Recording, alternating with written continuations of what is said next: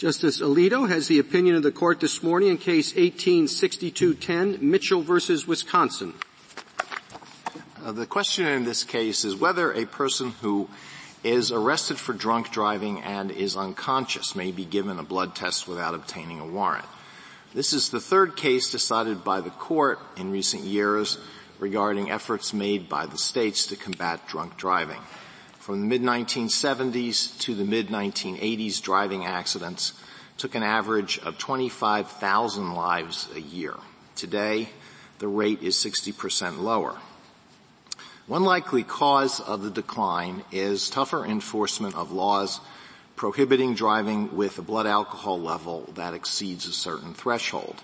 These laws now exist in all 50 states and the District of Columbia, and to help enforce them, every state also requires drivers to submit to testing of their blood alcohol level if they are suspected of drunk driving. Such a test normally takes one of two forms, a breath test or a lab analysis of the blood sample taken from the driver. But only blood draws are available for unconscious drivers who are in no condition to blow into a breathalyzer. That was true of petitioner Gerald Mitchell. In May of 2013, police responded to reports that Mitchell had been drinking and driving. An officer soon found Mitchell wandering near a beach, slurring his words and barely able to stand. A preliminary breath test showed a blood alcohol level of 0.24%. That is triple the legal limit in Wisconsin, where Mitchell was arrested. Indeed, Mitchell was so drunk that he soon fell unconscious. That left the police no chance to conduct a more reliable breath test using better equipment back at the station. So they transported Mitchell to the hospital and ordered a blood test, and that test, administered about 90 minutes after his arrest, showed a blood alcohol level of 0.222. Mitchell moved to suppress the results of that test. He argued that it ran afoul of the Fourth Amendment since it was conducted without a warrant.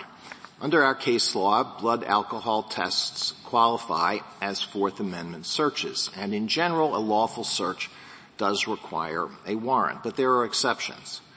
For instance, the exigent circumstances exception allows police to conduct a warrantless search when evidence is about to be destroyed and there is no time to seek a warrant. Because evidence of a driver's blood alcohol level naturally dissipates as the alcohol is metabolized, this exigency exception is sometimes triggered in drunk driving cases.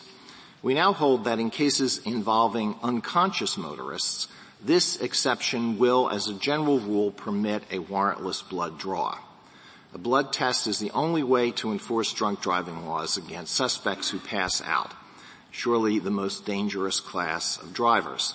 And there will often be no time to seek a warrant because of the urgent health, safety, and law enforcement needs that arise in cases involving such drivers. For one thing, the unconscious driver's condition is itself a medical emergency. It almost always requires the driver to be rushed to the hospital, not just for a blood test, but for urgent medical care. Police can expect that such a driver might require monitoring on the way to the hospital, that his blood may be drawn anyway for diagnostic purposes immediately on arrival, and that urgent medical treatment could delay or distort a blood test performed later upon receipt of a warrant, which would make the test results less reliable and less useful. On top of that, drivers who are so drunk as to lose consciousness are likely to crash. It was a minor miracle that this did not happen in Mitchell's case, especially if they pass out before they manage to park. And then the accident might give officers a slew of other urgent tasks, like calling for medical care for the injured, or providing first aid themselves, or dealing with fatalities, or preserving evidence at the scene, or blocking and redirecting traffic to prevent further accidents. These duties would often pose a dilemma. Police would have to choose between prioritizing critical health and safety needs or conducting effective tests to enforce laws that save lives. That is just the kind of scenario for which the exigency rule was born. For that reason, the exigency exception will normally allow a warrantless blood test when a driver's mental state prevents a standard breath test. Perhaps in rare cases, a defendant may be able to show that his blood would not have been drawn if police had not been seeking information about his alcohol level, and that the police could not have reasonably judged that a warrant application would interfere with other pressing needs or duties. Because Mitchell had no chance to attempt to make that showing, a remand for that purpose is necessary. We therefore vacate the judgment of the Supreme Court of Wisconsin and remand for further proceedings.